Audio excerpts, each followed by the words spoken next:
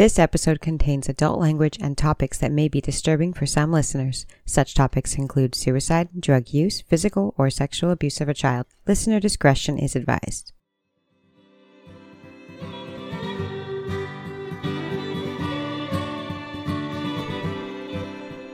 Hi, I'm Grant. And I'm Erica. And this is From Crime to Crime.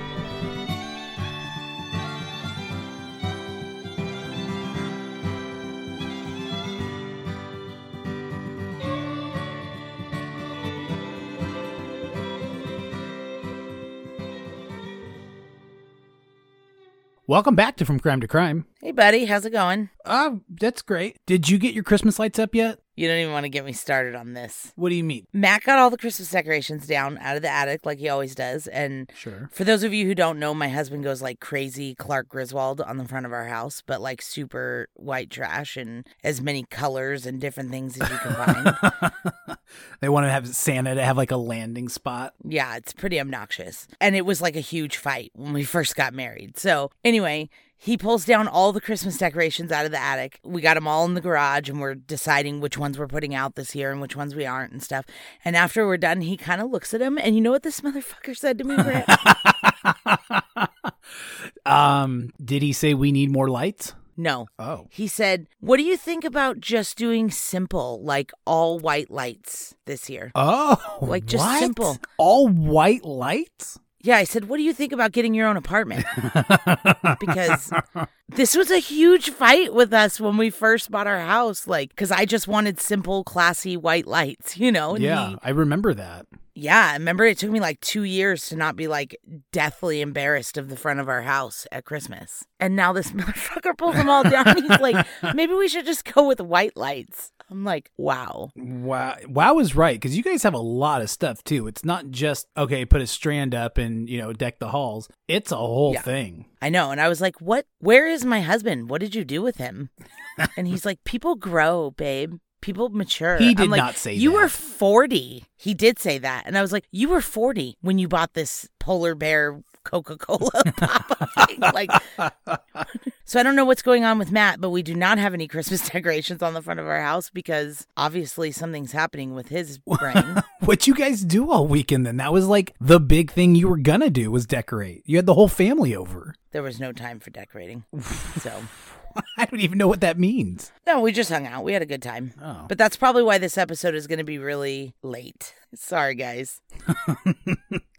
I think it's well worth the wait. Yep. All right. Well, now that we got all that out of our systems, because we haven't talked to each other in like 3 days.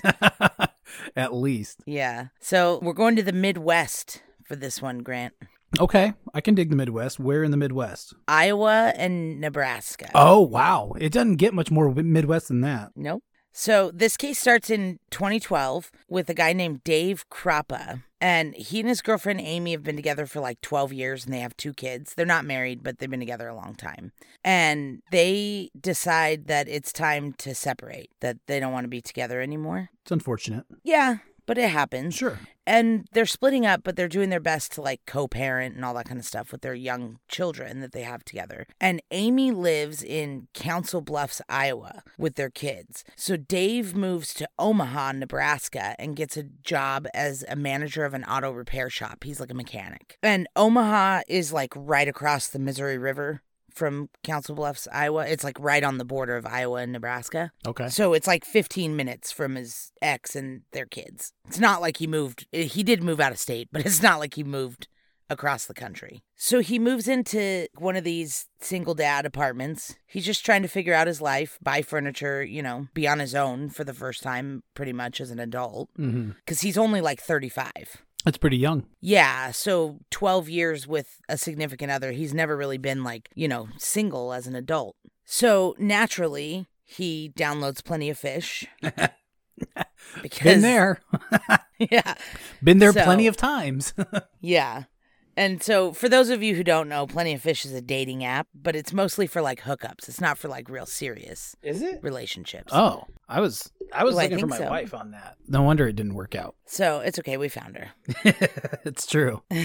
But Dave starts meeting women on there, and a lot of women. And he's pretty upfront and honest about where he's at. Like, he just wants casual relationships, nothing serious. You know, he's going through this pretty, significant breakup, and he's on his own for the first time, and he does not want to get right back into a serious relationship. So one of the first women that he meets off this Plenty of Fish is a woman named Shanna Elizabeth Goyer, but she goes by Liz. So if I accidentally say Shanna at all in this episode, it's Liz. The same. It's Liz. Same girl. She goes by her middle name. He and Liz hit it off, and they start seeing each other more and more, but he's still really open and honest with her that he is seeing other women and that she should too. That makes sense. Yeah, and Liz seems kind of bummed about that. Like, she kind of thought they were heading in more of a serious relationship, but she can't be that upset because he was honest with her from the get-go. Turns out, we'll find out later, she actually lives with her boyfriend, so I don't know what her plan there would have been if he had wanted to be exclusive, but whatever. Exclusively not exclusive. Yeah. So for the next couple of months, things are going really well for Dave. He meets a lot of women, and he's still dating Liz too, and just having fun. Then in the fall of 2012, in October, a woman walked into his repair shop because she drove a Ford, so it needed to be repaired. He said that she was beautiful, and there was like a spark or something there, like right from the get-go when she was telling him what was wrong with her car. They got closer and closer, and he said he could just like feel the attraction. But he didn't want to ask her out at work because if she wasn't interested, he didn't want to seem unprofessional or make her uncomfortable or anything like that. So he didn't ask her out, and she leaves. But a few weeks later, he's browsing on Plenty of Fish, and he came across the same woman. Oh. Yeah, and her name was Cari Farver. She was 37, a single mom of a 14-year-old son named Max, and she lived in Macedonia, Iowa, which was like an hour outside of Omaha, but she worked in Omaha as a computer programmer. I've heard of Omaha, but Macedonia, that's a mouthful for Iowa, man. Macedonia, yeah. Iowa. It's just a lot. I wouldn't think they'd have a city named Macedonia. Yep. More like Creek Street, Iowa. I would think they would have Creek Street, but but not Macedonia. Yeah. That's great. Good job, Iowa. So he messages her, and he's just like, hey, I know you, and like starts up conversation. And she writes back, and apparently she had told some friends of hers that she had met this guy at the auto repair shop, and he was totally not her type. Like, he had tattoos and a beard, and he was rough and tumble. Was not her type. Yeah, sounds like he was in a motorcycle gang. Yeah, no. But he's just wasn't her type, but she was telling her friends that she felt this like attraction to him. So anyway, so they started talking back and forth, and they agree to go out on a date. So they go to Applebee's. Yeah, they did. Yeah. They probably had a Bourbon Street steak and an Oreo shake. And like $1 strawberry margarita. No, I was joking about that Fancy Like song because he goes Applebee's on a date night. Oh, now that you mention it, I do remember you made me do a dance to that song, in which you can go to our TikTok at From Crime to Crime to see that dance. But no, Applebee's on a date night does. Yep. I mean, I'll be honest. It sounds very Iowa to me. This sounds like what I would expect. That, yep. Or maybe like Olive Garden. Yeah, yeah. Just something real ethnic like that. Yeah, like Sbarro Pizza. Yeah, exactly. Hey, it's my best pizza place. Best pizza place in all of New York. All right, so they go to Applebee's for their date, and they have a wonderful time.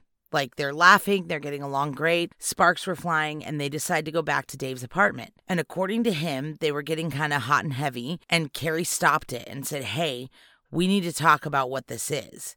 And he's like, oh, great, here we go. And she's like, I've been divorced twice, and I really don't want anything serious. I just want to have fun. This is totally casual. I don't want you to, like, get hooked on me and think you're my boyfriend. Like, I'm going to date other people. I hope you are, too. And he's like, oh, my God, I just hit the jackpot. Like, this girl's beautiful. I like hanging out with her. She's fun, and she doesn't want any kind of, like, commitment or anything. Like, she's perfect. This doesn't normally end well, so I kind of see where we're going already. But she just explains to him that, like, her son and her family and her job are, like, number one in her life. And she only wanted to do the dating thing casually. And he needed to know that up front. And he's like, Yahtzee. Right about this time, after they're having this conversation, the buzzer to Dave's apartment building was going off. You know, he had one of those security buzzers at the front door. So cool. I wish I had one. Yeah. It was Liz. Oh. The other girl that he was dating on and off. She stopped by Dave's apartment to grab some of her stuff that she had left there because they really hadn't been hanging out as much as they used to hang out. So she was like, hey, I need to pick up my stuff. She actually had called while he was at dinner with Cari, but he told her that she couldn't come over that night because he was on a date. So he was pretty irritated that she showed up anyways, but Cari brushed it off and she was just like, hey, no problem, like deal with your stuff, call me later, no big deal. And he walked Cari to the door. When he walked Cari to the door, obviously she walked out and Liz walked in. They didn't acknowledge each other. They both knew this is awkward, but they didn't acknowledge each other. Cari left, Liz went in and got whatever she came for. And then after she left, Dave called Cari and she was still on her way home. She was like, well, what are you doing for the rest of the night? Like, it wasn't even like 9 o'clock. And she's like, why don't you just come to my place? And so he drove to her place and they hung out. And over the next week or so, they hung out more and more. And he would stay at her place a few times and she would stay over at his place a couple of times. And he started seeing other women less and Cari more because it was so new. Ah, yeah, that makes sense. So the week of November 12th, 2012, Cari had a big project at work and she was going to have to work really long hours. And Dave's apartment was right around the corner from her work. And remember, she lived an hour commute away in Iowa. So Dave offered for her to stay at his place for a couple of days so that she didn't have to drive 2 hours a day on top of her really long hours. So Cari had her son Max stay with her mom in Macedonia for a few days, and she took Dave up on this offer because she's like, I'll get a lot more work done if I'm right next to my work. So on Tuesday, November 13th, Dave got up. He left for work at 6:30 a.m. Cari was in her jammies on the couch with her laptop out, already like kind of working. And Dave kissed her goodbye and said, see you tonight, and he left for work. Sounds like a normal day. Yep. After a few hours of being at work, Dave got a text from Cari out of the blue, and it just said, let's move in together. Wow. That's a huge step. Yeah. And Dave just wrote back, no. Like, they fucking known each other for 2 weeks, and he's thinking like, shit, maybe I gave her the wrong idea by telling her she could stay there this week, you know? Yeah. Like, he was thinking, oh man, yikes. So immediately Cari writes back and says, fine, fuck you, I'm dating someone else, leave me alone, go away. Like, she did not take it very good. No, it doesn't sound like it. So Cari deleted Dave off of her social media, like off of Facebook and stuff, and also texted her mom that she was going to take a new job in Kansas and leave. And her mom was like, what? Like, we got a lot of shit going on here. Like, first of all, your son is at my house. So you can't just move to Kansas. Yeah, right? Like, you can't just leave right now. This isn't good time. And her mom's like, also, you have a job and family. Apparently her dad was like terminally ill with cancer and her brother was getting married that weekend. Like, she had a lot of stuff going on. And her mom's like, what is going on with you? Like, call me. Because they usually talked every day anyway. Her mom's like, call me and we'll talk about whatever the hell that was about. And Cari didn't. She didn't call her mom. She would text her, but she wasn't calling her. But she was still posting on social media and texting Dave and her mom, but her behavior was getting really erratic as the week went on. Dave started to think like, oh shit, I dodged a bullet. Like, she seemed like the perfect catch for the first 2 weeks, but maybe it was all just like an act. Yeah, kind of sounds like it. But Cari's family in Iowa are panicking because she hasn't come home. She hasn't called. They're getting these strange texts from her that don't make any sense. Yeah, I'm sure they're worried. Why wouldn't they be? It sounds like they have every reason to be. Yeah, so by the weekend, when she missed her brother's wedding and her best friend's baby shower that she was actually supposed to be throwing, her mom was like, okay, enough's enough. And she reports her missing to the police. Man, that would not take that long for anyone in your family, including me, to report you missing. No. So when the cops come to take the report, you know, they're asking her mom questions about her life and, you know, her lifestyle and what she was doing before she went missing and all this stuff. And they find out that Cari is bipolar and her meds are at home. Oh. So her mom tells them this, like, hey, she doesn't have her meds, so she wouldn't be gone this long. She doesn't have enough medication. But they take it like, oh, she's off her meds and just running wild. They don't take it seriously at all. Right. They're like, she's 37. She could do whatever she wants, and she doesn't have to take her meds. If she wants to go on a manic episode, she can do that. And the cops are really not taking it seriously because she's still contacting her family and posting on Facebook and shit like that. They're like, look, she's fine. She just posted on her Facebook an hour ago, and her Facebook says you guys are overreacting. That is pretty funny. Meanwhile, across town in Nebraska, across the river, Cari is harassing Dave more and more every day. And she's starting to harass other people that are close to Dave, like other women that he's casually dating, like Liz, and then another woman that he hadn't even met yet, like a woman that he'd met on Plenty of Fish but hadn't met in real life. They became friends on Facebook before they went out on a date, and Cari started messaging that girl, threatening her kids, threatening to kill her, telling her to stay away from Dave. Wow. Just like totally psycho. So Dave and the other women report the stalking because it's escalating from being mad at a boy that doesn't want her to move in to death threats on other people's children. It's getting pretty bad, so they report it to the police. Seems like a smart thing to do at this point. Yeah, especially because he's starting to get texts that were like, I could see you in your blue shirt sitting on your recliner, Yeah. And he'd freak out because he'd look down and he's like, fuck, I'm wearing a blue shirt, damn it. I love that you explained it because I know any other guy who's listening to this would probably be like, shit, what am I? Oh, man. I could totally look down and be like, damn it. Yeah, so he's starting to kind of freak out.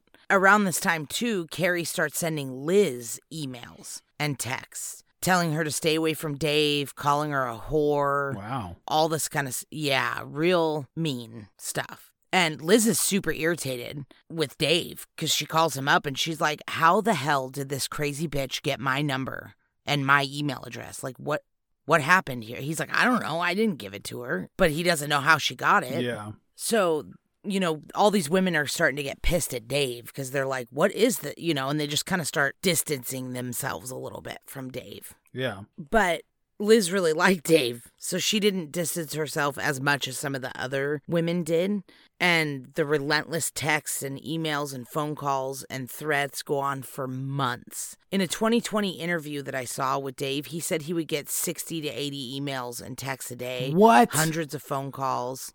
Yeah. Oh, my God. That's just incessant, non-stop stuff. Yeah. To him and to Liz, they would change their phone numbers regularly. Oh, my gosh. She would somehow get the new numbers every time. There was nothing they could do. It just became part of their life at some point. So one day, Liz came home to her house and found that it had been broken into. And small things were missing, like her checkbook. And in her garage, spray painted on the wall inside of her garage, it said, "Whore from Dave." Oh, man. It said, "Whore from Dave"? Yeah. Like it didn't say whore, comma, from Dave or whore from, comma, Dave. Like there was no, it just says whore from Dave. So I guess that could mean a lot of things. Yeah. I mean, I first thought it would read like whore from Dave, like he was like signing it, which I think is hysterical. But it's probably more like a name, huh? That she's calling him like whore from Dave. Like, this is the whore that's from Dave. I don't know. I think we could probably go crazy trying to figure out a crazy person's mindset. But been there too. Because I've looked at this. I've looked at the picture of it a lot. And I cannot. I'm like, okay. Yeah. Okay. You're cuckoo. Yeah. So they would block her numbers and email addresses. And she would just make new ones. Just 5 minutes later, she would have a new email address. And they were always like CariFarver123@gmail.com. Like they were always her name. They knew it was her. Michael Scott Paper Company. Michael's Paper Company. Yeah. Scott's Paper Company.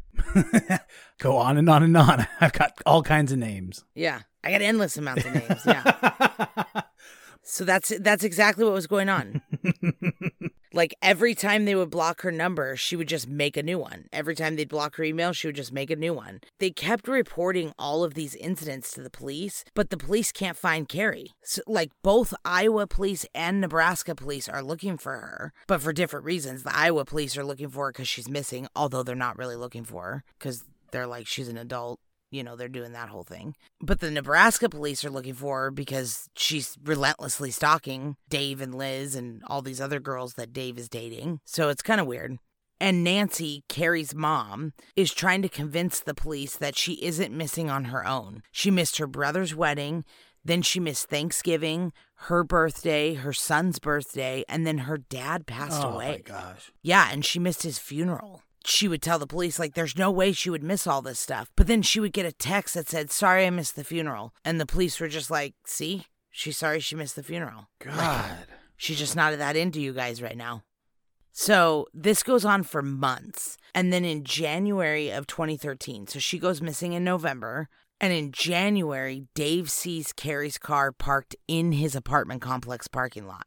Oh, man. Yeah. So he calls the cops immediately, thinking like she's there somewhere. They come and tow the vehicle, but inside there was no sign of Cari. The car was completely empty and wiped clean of every fingerprint except one. There was one perfect fingerprint on a mint container that was in the cup holder, but the print doesn't match Cari. So they just give the car back to Nancy, her mom, who gives it to Cari's 15-year-old son because he's about to start driving. That's it? Yeah, well, they processed it, but there was nothing in it. It was clean. I guess. So then in the spring of 2013, so she's still relentlessly stalking Dave with the constant messages, and Nancy gets a call from a man saying that his name is Dave Krupa, which Nancy doesn't really know Dave, because Cari and him had only been dating for a couple of weeks. That's fair, yeah. Yeah, so she gets a call from a guy saying his name is Dave Krupa, and he said that Cari was in a homeless shelter in Omaha, and even told her the name of the homeless shelter, and that Cari wanted her mom to come get her. Okay, this is a good thing then. I mean, yeah. Sounds like she'd gone through some stuff, and okay, she's coming to an end. So, of course, Nancy and the police rush to the homeless shelter, and there is no sign of Cari and no sign that she'd ever been there. And so when the police question Dave, he's like, I didn't call her mom. I don't know where the hell she is. If I knew where she was, I'd have you guys arrest her. Wow. So her son Max even messaged her on Facebook, and he just wrote like, hi, and then Cari wrote back, hey, little man, which he said immediately he knew it wasn't her because she never called him that. So he asked her 3 questions. He asked her what his middle name was, what their dog's name was, and what his best friend's name was, and she never answered him. Man. Like, did he ask one by one or all 3 at once? All 3 at once. Okay. So all the harassment had kind of made Liz and Dave grow closer, even though they had kind of been drifting apart before, because nobody understood what they were going through better than each other because the same crazy person was harassing both of them. Yeah, absolutely. This is crazy. I've been trying to figure out what's going on, like, since pretty much the beginning, and I'm holding on, but you'll put it all together soon. So there was even one time that Cari sent a pic of a woman that looked just like Liz, tied up in the trunk of a car, and she sent it to Dave and told Dave that if he didn't call and break up with Liz right away, that Cari would kill her. But then when he called Liz, she answered the phone and was like, hello. And he's like, are you tied up in Cari's trunk? And she's like, obviously not. What are you talking about? And like, that's the kind of like creepy, like mind fuck things that she was sending. Well, it doesn't even make sense, too, because, like, if she's tied up in a car, how would you call and break up with her? And then if she answers the call, like, none of this is adding up. Yeah, it's not adding up. So Cari also made online obituaries for Liz. She would, like, make online obituaries and then send the link to Liz and Dave. Wow. That is next level shit, man. Yeah, one of them said, I didn't know her very well, except that she was a whore and a man stealer. I'm like, she's really into this word whore. Yeah, no kidding. She uses it quite often. As far as we know, Dave never paid for anything, so. Yeah, exactly. So creepy stuff, frightening as hell, but so far no real physical danger. Until August of 2013. So over 9 months after they saw Cari, before she started stalking them, Liz calls Dave in a panic because she got to her house and it was burnt down. What? Yeah. And according to the arson investigators, it was very obviously arson. Like there was multiple starting points of this fire inside. Like it was totally on purpose. Wow. Yeah, luckily her and her kids were not home, but her 2 dogs, a cat, and a snake all perished in the fire. Oh, man, that is super unfortunate. Luckily, her and her kids got out, but you hate to hear about the animals going for no reason. Yeah. So Dave was obviously feeling pretty awful for bringing this crazy person into Liz's life. He felt responsible for that, and Liz knew it wasn't his fault, but it's like, it's kind of your fault. Like, if you would have just not been dating around, then this probably wouldn't have happened. But then Dave's business was vandalized. Someone spray painted in bright orange across the front of his auto repair shop, "Dave beats women." Oh, what? Yeah, which is pretty bold to say about somebody, especially like on the front of their work. So this is when Dave goes out and buys a gun. Yeah, fair. I get it. I mean, she burnt Liz's house down. She's vandalizing my job. So by this time, it's been over a year since he'd even seen Cari. And they only dated for 2 weeks. And the stalking is getting worse. He's like, how is this happening? This is just, this is some crazy stuff. Like, This is why people are afraid to date off the internet. The exact reason. Yeah. So in January of 2014, he had a female friend from high school, like just a friend of his from high school over. And she was staying the night. And right when they were getting ready to go to bed, a brick was thrown through his window. What? So this is like the worst. Like, this girl just is making his life a living hell. And Liz and Dave just kind of have to learn to live with it. They start calling her Crazy Cari, and they like kind of bond over the fact that they just have this horrible thing that they have to deal with in their life. And they just are, they just are dealing with it, which is just absolutely crazy to me. Yeah, and it's not just them either. It's because Dave is still like casually dating women from the internet, right? Too. And it's other women that he's barely knows, like doesn't even have any kind of serious relationships with. And also Amy, his ex,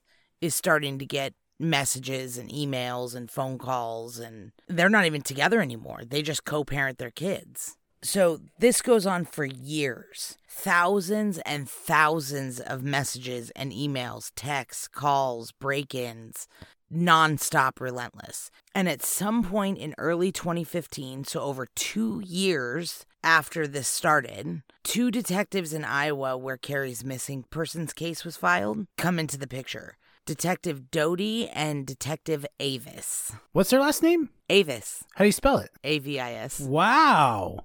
Yeah. Well. I've never heard my last name in a context other than a rental car company before, so I'm a little blown away. Yeah, well, luckily, he's a good guy, too. So this wasn't Doty or Avis's case, but they had heard about it, like, around the office. And they were always kind of interested in it because they were like a single mom that was like super devoted to her kid and her family just goes missing for almost 3 years and is wanted for stalking in the next state, but nobody can seem to find her. Like, they just thought it seemed really interesting. So they asked their superior if they could take a look at it. Like, hey, can we, peep at this case file? And they were granted permission. Can I make a guess on what I think is going on so far? Sure. Okay, so what I actually think is happening is that Cari is dead, and there's some dude, I imagine him to be old and creepy looking, who's kind of taking care of all this stuff. Okay. Who is, kind of, I don't know what to say, kind of the boss of this, the lead singer of all of this. Okay. But that's kind of what I think. Well, you're way off, babe. What? So, damn! Yeah, way off. Okay, so when Doty and Avis take it over, they realize that the previous investigator that was on it just assumed she went off her meds and skipped town. So these good detectives said, okay, you try and prove that she is alive and off of her meds somewhere and being a crazy stalker, and I'll try to prove she's dead, and we'll go from there. Like, they took 2 separate routes. I'm glad they did that. So they realized pretty quickly, though, in doing that they could not prove that she was alive. She'd never used her bank account since like a day after she went missing or a couple days after she went missing. Nothing had been touched on her social security number. They could not prove that she was alive anywhere. And so they kind of came to the conclusion, like you just did, like she has to be dead. Like, something's going on here. So they went to Nancy, her mom, and they told her mom that they thought Cari met with foul play the day she went missing. And her mom like cries and hugs them because this was the first time in 3 years since her daughter went missing that any law enforcement believed her or took her seriously that something was wrong. So they didn't think also, like Nancy didn't think, that her bipolar had anything to do with it. They were like, this wouldn't cause this. Even if she was in a manic episode, it wouldn't cause her just to be turn into a raging stalker for 3 years. Yeah, when she had never had shown any signs of that before. No, even Nancy says she doesn't know if her bipolar diagnosis was really even that, because she was never known to have manic episodes. She had depression, but she was never known to be manic. So her mom kind of thinks she might have been like overdiagnosed. So they don't know, but they think that she met with foul play. But they're trying to like figure out like, but what could have happened to her? And who would be pretending to be her? Like, why would that even be a thing? That's kind of what I was thinking, too, is like, why would this person then pretend to be her for so long? Like, right. In most cases, we see like it being swept under the rug. And in 2013, on top of it, there were cameras everywhere. There's like a lot of technology to track people. So this doesn't seem like the time of life to do this kind of thing. Right? So right around this time, Dave also reports that his gun is missing from his closet in his house, which means that the stalker broke into his house and stole his gun. Did Dave have access to Linda's house? Like, did he have a key? Who is Linda? Lisa? Liz? Did he have a key to her house? No. Damn. Okay. No, like I said, they're very casually dating. Like, yes, at this point, it's been like 3 years, but they're pretty much just like hooking up. Even still at this point? Oh, yeah.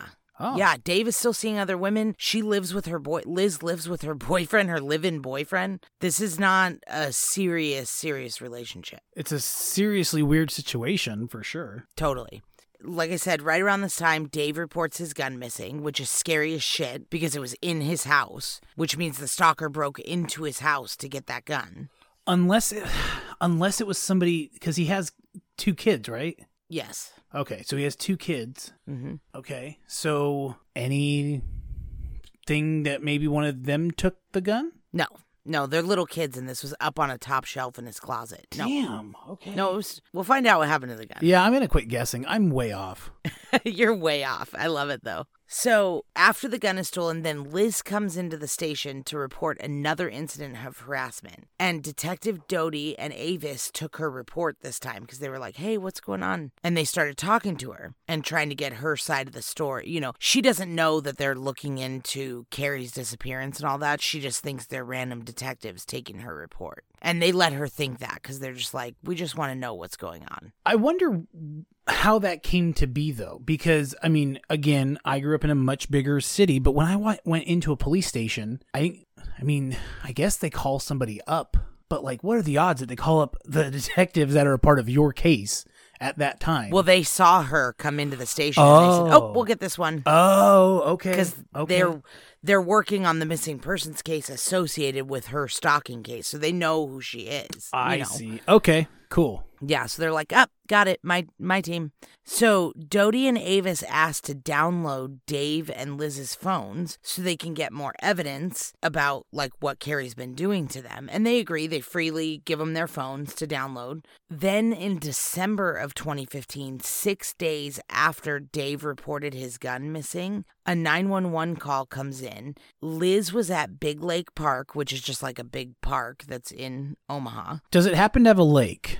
Yes, a big one. Oh, good. Actually. And she was on a walk at night, and a woman came up from behind and said, how do you like fucking Dave? And then told her to get on the ground and shot her. Point blank? Where did they shoot her? They shot her in the leg. Jeez. Like, yep. That's... and then they ran off into the woods. And this was a woman that did this. Yep. You know, this actually is kind of interesting, Erica, because... if you kind of think about it, women get tons of heat for like, oh, they're psychos, they're crazy, they're the nuts ones, whatever. But shit like this but we are. Rarely happens. It's always men who end up doing this kind of stuff. I saw somewhere of like... that's true. of like the 606 mass shootings in the United States, 0 of them have been women this year, which is a fucking astounding. Yeah. So they immediately put helicopters up in the air over this park because the girl shot Liz in the leg and then ran into the woods. So they put helicopters up with like thermal imaging trying to find Cari hiding in the woods, but she was gone. So when investigators interview Liz, surprisingly, she said it wasn't Cari that shot her. Did she know who it was? Yeah. What? She did? Yeah. She said it was Amy, Dave's ex, the What? mother of his kids. No way. Yeah, which makes way more sense than Cari being the stalker. It does Cari make only way dated more him for sense. 2 weeks. Yeah. Wow. Okay. Yeah. Wow, I was way off. So the detectives have also been making a lot of progress on Liz and Dave's phones in the meantime here. They've been putting things together and figuring stuff out, tracing stuff, all that kind of stuff. So the cops move in on Amy and they go to her house right away. They realize pretty immediately that she is not the stalker. She has very young kids, and she was home all night long. She hadn't left. There was witnesses, neighbors, other people there that said there was no way. They found zero evidence that she could have been the stalker or the shooter. What? Okay. Yeah. I know I said I was done guessing. I know I did, but I came up with something, and it's pretty out there. I'm not going to lie, but all of this has been. Okay, here's my thought. Okay. I think that whoever this person was had like a mask made of Amy, kind of like in Mrs. Doubtfire when he puts that mask. No, damn. Okay. No. That's exactly what I was thinking of. He just had his own. Good try, though. Yeah, well, I mean, might You're as well. about to find out. Okay. We're about to drop the bomb here. So, like I said, they found zero evidence of Amy being involved in this at all. There's like no way she could have done this. Okay. But what they did find on Liz's phone was crazy amounts of evidence. On Liz's phone? Liz has been doing this to herself? She had like 30 email addresses with different versions of Cari's name. What? She had the pictures of her that were tied up in the trunk that were sent to Dave by Cari saying that she was going to kill Liz were on her phone. She even had a picture of Cari's car in the parking lot of Dave's apartment complex from December. So a month before Dave even spotted it there. Wow. And I never did suspect her, but I was thinking, if this was so casual, why was she even involved with this dude anymore? Right? Why didn't she just leave? Right. Yeah. I mean, this person, this person, all they're saying is break up. And they've been like, no way. Our super casual love will last forever. And it was, but yeah. Wow. Okay. So Dodie and Avis come to the very obvious conclusion at this point that it's been Liz the whole time. I mean, obviously it wasn't obvious from the start, but it is now obvious. And they tell Dave, they go to Dave and they're like, hey. And Dave's got to be like, you're fucking with me, right? Like, yeah, he was. He did not believe them.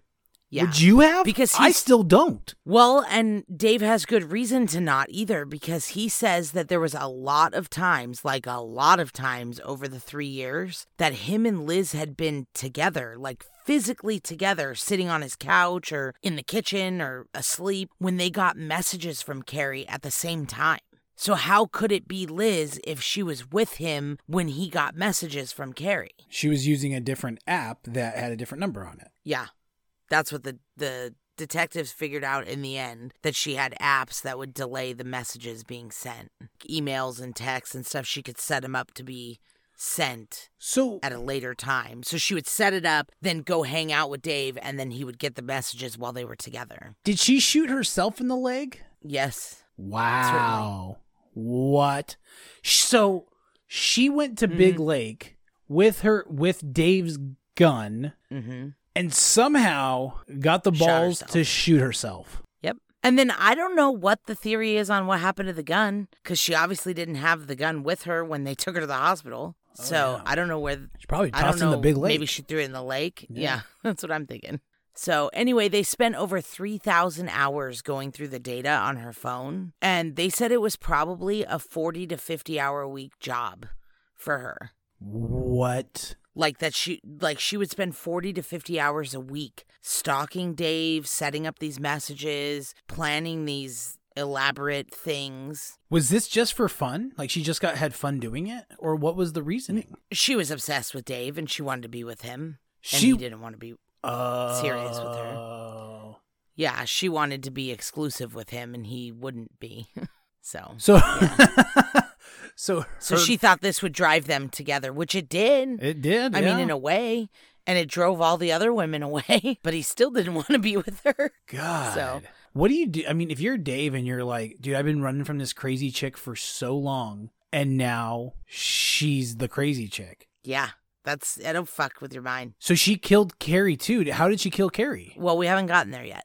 So they haven't arrested Liz yet because they need more evidence and time to go through the data on her phone. It's going to take them over 3,000 hours to go over all this data. And so they still let her think that they think Amy is the stalker. Like, remember, because she told them Amy was the one that shot her? Yeah. So they don't tell Liz right away that they know it's not Amy and that they know it's Liz. They let her think that they think it's Amy. And they tell her that they just can't prove it yet. They tell her that they need more proof that Amy did it, and that's what they're waiting on. And within days, Liz comes into the sheriff's office with emails from Amy confessing to killing Cari. Say that one more time. Liz thinks she's so smart, like smarter than the cops, that when they say they need more evidence of Amy killing Cari or Amy being the stalker, she comes in with emails from Amy, which is just an email address she made up, with Amy's name on it.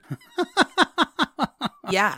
Saying that she's the stalker, and that she killed Cari. Oh my gosh. This is nuts. So they still don't arrest Amy because they know it isn't Amy, but they tell Liz it's because they don't have a body. They need her to keep Amy talking because they need something that only the killer would know. So they're like letting Liz think that they agree with her. You know what I mean? They're like, keep Amy talking, try to get a confession out of her. And at the same time, they tell Dave to move back in with Amy to protect her and his kids. But really, it's kind of got an ulterior motive because they're hoping that if he moves back in with Amy, it'll really set Liz off and she'll kind of go off the deep end, and it works. She calls them bawling and screaming and crying, saying, like, now Amy got Dave in the end, so she got away with killing Cari and shooting me and doing all this stuff, and then she still gets him in the end. Like, she really lost her shit. Jeez. Yeah, so the detectives were like, sorry, we need more. We don't have enough. So a couple days later, she comes back in with more messages from Amy, explicitly saying exactly how she killed Cari, saying that she had killed her in her own car, in Cari's car. The one that was super clean? Yes. Dude, that's like an extra taunt to kill somebody in their car and then have it show up and it's super clean. Yeah. Like, that's just an extra middle finger. Yeah. And in these emails, Amy wrote about a yin and yang tattoo that Cari had on her thigh, which that info was never released to the public. So that was when they knew for sure they had Liz. Like, Liz pretty much wrote her confession and signed it as Amy.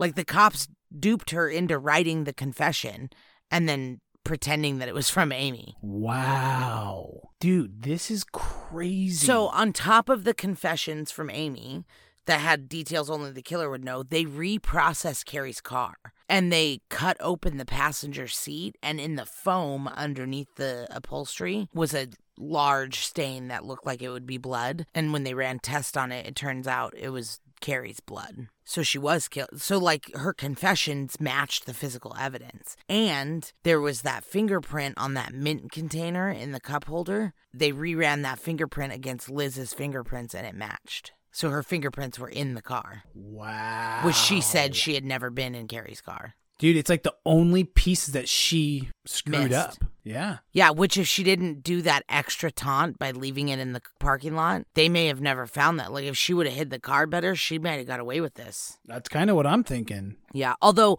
all the data in the phone came back to her too.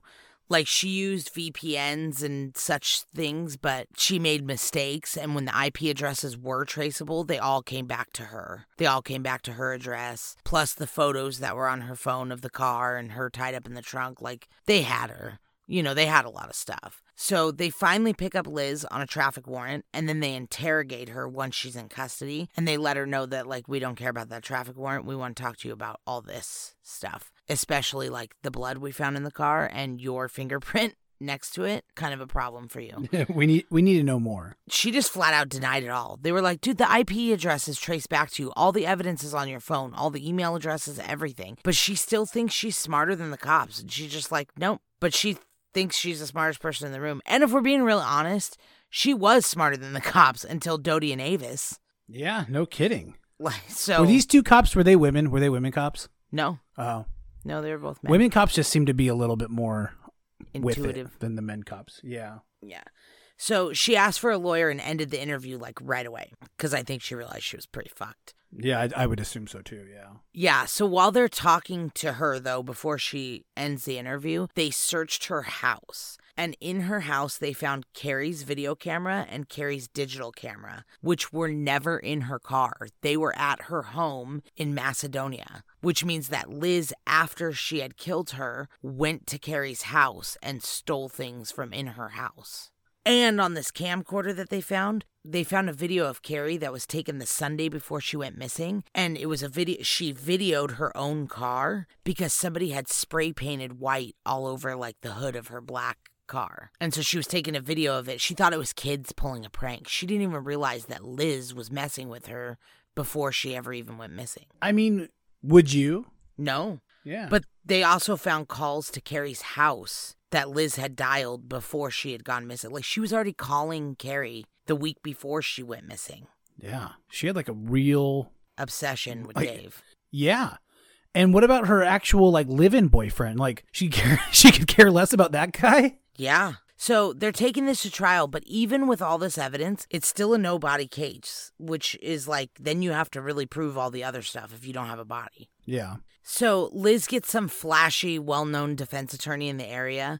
It's one of those like on the TV guys. And they opt for a bench trial. So no jury, just a judge. And he pretty much said in that 2020 interview that I saw that they waived the jury trial hoping to speed it up so that they could get the trial in before the police found a body. He seemed like one of those old school mindset lawyers where it was like, well, they don't have a body, so they can't prove it. Like, that's literally all he kept saying was like, well, they don't have a body. How are you going to charge somebody with murder without a body? It's like, because they have 3,000 pieces of data evidence on her phone. Like, that's how. Yeah, they got a few more ways to go, plus physical evidence that isn't a body. So that's how. Yeah, so before they went to trial, the prosecutors and detectives wanted to make sure that they had everything they could against Liz because they did not want her to get away with this. Like, they knew she killed Cari even though they hadn't found Cari. Yeah. And so they went to Dave and they said, is there anything else that you can think of? He kind of like, no, I don't know. I gave you everything. But then he remembered that he had a storage unit that he had put stuff in. And he went to that storage unit and found an old tablet that he had like from a couple of years before. And he said that Liz had used that tablet, 2 or 3 years before. So they take that tablet, and when the digital analyst guy comes in and goes over it, he's like, well, it's empty. Like, everything on the tablet is empty, but there's an SD card that was in the tablet, and that was also empty. But he was able to recover thousands of photos that were on that SD card and had been deleted. And so when he, I don't know how, recovered those photos, I don't know how they do that. It feels like magic. But when they recovered the photos, they were all of Liz, her family, her friends. Apparently, this SD card had obviously been in one of her phones. Wow. And then she switched it for the tablet SD card. Like, she deleted everything off of it and then switched it. So in these thousands of photos of Liz and her family and friends and everything, they found one that was of a Chinese symbol for mother, and it was on a reddish brown foot. And when they analyzed it, they decided that it was a decomposing foot. Oh, no way. Yeah, and so Cari's family was able to find pictures of Cari's foot with the same tattoo. So this was clutch. I mean, she literally had a picture of Cari's foot on her phone. How crazy is that? Yeah, and they could prove that it was in a state of decomp. So it wasn't like she just randomly took a picture of Cari's foot somehow, but didn't kill her. Like, I mean, it was after she was already deceased. Dude, how fucking crazy is this case? Yeah, so that was like smoking gun. So the prosecutor puts on this great case, and the defense didn't.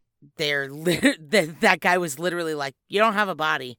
And they're like, well, We don't. You're right. But also we have pictures of a body. So will that work? Can we do that? We good? Yeah, so they didn't call witnesses or anything, and Liz didn't testify, nothing. But the judge found Liz guilty of first-degree murder and sentenced her to life in prison. She was also found guilty of arson for burning her own house down and killing her dogs and her cat. Remember that? Oh my God, I totally forgot about that. Yeah, she got 18 years for that. Just that by itself? Yeah, and then she got life Good. for the murder of Cari. But they still have never found Cari's body. And Liz still claims that she's innocent and she didn't do this and she was framed by the real stalker. God. She wasn't. She's a psychopath. Quite clearly. Yeah. But it would add an extra layer to this onion, man. I think this onion has enough layers, though. Oh my gosh, it's blooming. Well, after this, her past was looked into a little bit, too, because they're like, where did this crazy person... Like, this couldn't be the first thing she's ever done. Right. It turns out she was an orphan when her mom died in a car accident, and then she was adopted by the Goyer family and raised in Michigan. Then she got pregnant pretty young, at like 20 or 22, and she left the baby's father for another man when she was 8 months pregnant. And that guy was like cognitively impaired slightly, and she totally took advantage of him and like used him to like watch her kid and stuff like that. And when the baby that was born, he was real colicky, so he cried a lot. And one day when he was like 5 or 6 months old, he was really quiet. And the boyfriend was like, that's weird. He's always really loud. And the boyfriend's mom happened to be there that day. And they went into the bedroom and checked on the baby in the crib, and he was passed away. And so when they took him and did the autopsy, it turned out that he died of shaken baby syndrome. Oh, shit. Yeah. And so there's a whole weird thing about she had called him the day before, because shaken baby syndrome can take days before it actually kills a child. Oh, really? I thought it was immediate. No. Sometimes it can take like a day or two. Oh, wow. There was a story about how she had called him the day before saying she dropped the baby and he had to come home from work because she was scared because she dropped the baby. And they think maybe that was like the start of her like lie. Like she was going to try to use that if the baby died. But then this boyfriend, I guess he was like pretty easily manipulated by her. He ended up pleading guilty to shaking the baby himself, even though they're pretty sure he didn't do it. They interrogated him and he was cognitively impaired. You know, he wasn't 100%. Yeah, no, I get that. Yeah. And so he had told the cops that like he did that, like where you toss the baby in the air and the baby giggles and that whole thing. And he's like, maybe I just did it too hard. I don't know. Like he ended up serving like 8.5 years in prison for that. And there's a lot of people that think maybe that was not his fault. Yeah. No, I'm kind of thinking that too. Yeah. God, what insanity. I don't even know what to think or say of all of this. There are so many things about this that are just mind-blowing. Yeah. There's a really good book if anybody's interested in learning more about this case. Like, because there's so much that I couldn't put, like this would be a 9-hour episode if I told you every little detail. But there's a book by Leslie Rule. She's the daughter of Anne Rule, who wrote The Stranger Beside Me. She was a true crime author who was friends with Ted Bundy. Anyway, her daughter, Leslie Rule, wrote this book called A Tangled Web, and it's about this case. It's a really great book. So, anyway, just in case you're interested in learning more about it. No, it sounds interesting for sure. This is nuts. Like, there's so much to this. Yeah. So, the good thing is that Cari's name was finally cleared because for 3 years, a lot of people thought she was this psycho, you know, doing all this stuff to Liz and Dave. And it turns out it was Liz the whole time. So the good thing is that Cari's name was cleared because she was never crazy. They think from that very first text to Dave about asking if they should move in together, they think that was Liz had already killed her and Liz sent that text. I mean, yeah. Yeah. Probably, right? Yeah. So it's really sad because she won't admit either that she did this. So they haven't been able to find Cari's body because she hasn't told them what she did with it. In the fake confession that she said was from Amy, she said that she killed her in the car and then she burned her body and then threw it in a dumpster. So if that's true, it's pretty unlikely they'll ever be able to recover it. But who knows if that's even true. I am just blown away by this story, to be honest with you. Like, there's so much to this. I just keep thinking of different parts of it. Yeah.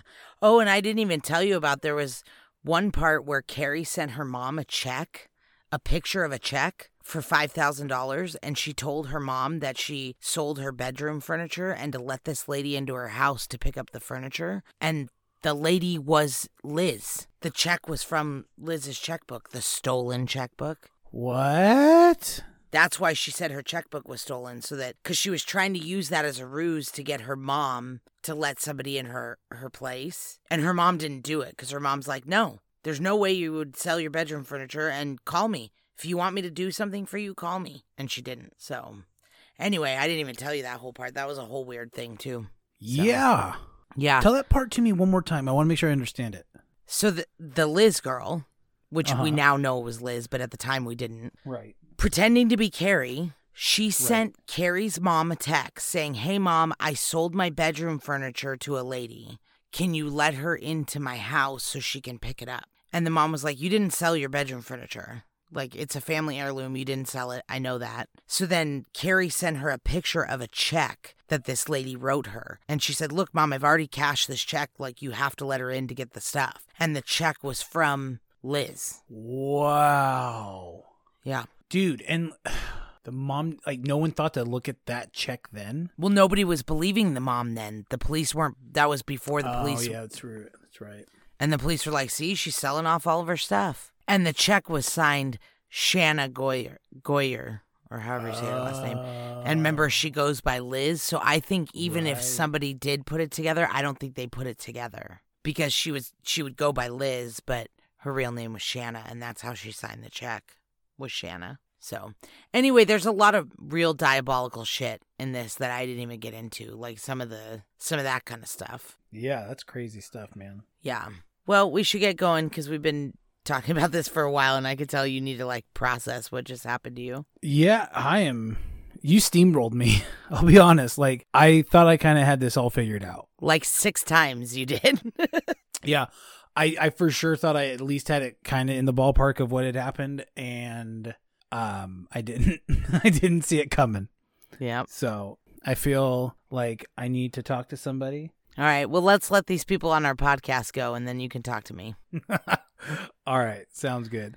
All right, guys. Don't forget to change your Amazon Smile to DNA Dough Project. And visit us on our Instagram at From Crime to Crime, or go to our TikTok at From Crime to Crime as well. Or you could send us an email at fromcrimetocrimepodcast@gmail.com. I forgot to say it, so thank you. Oh, that's right. I got you back. Moral of the story, don't online date. And if you do, I don't know how to help you. Actually, here's the moral of the story. If you're going to online date, go through Erica first because she's pretty good at it. Yeah.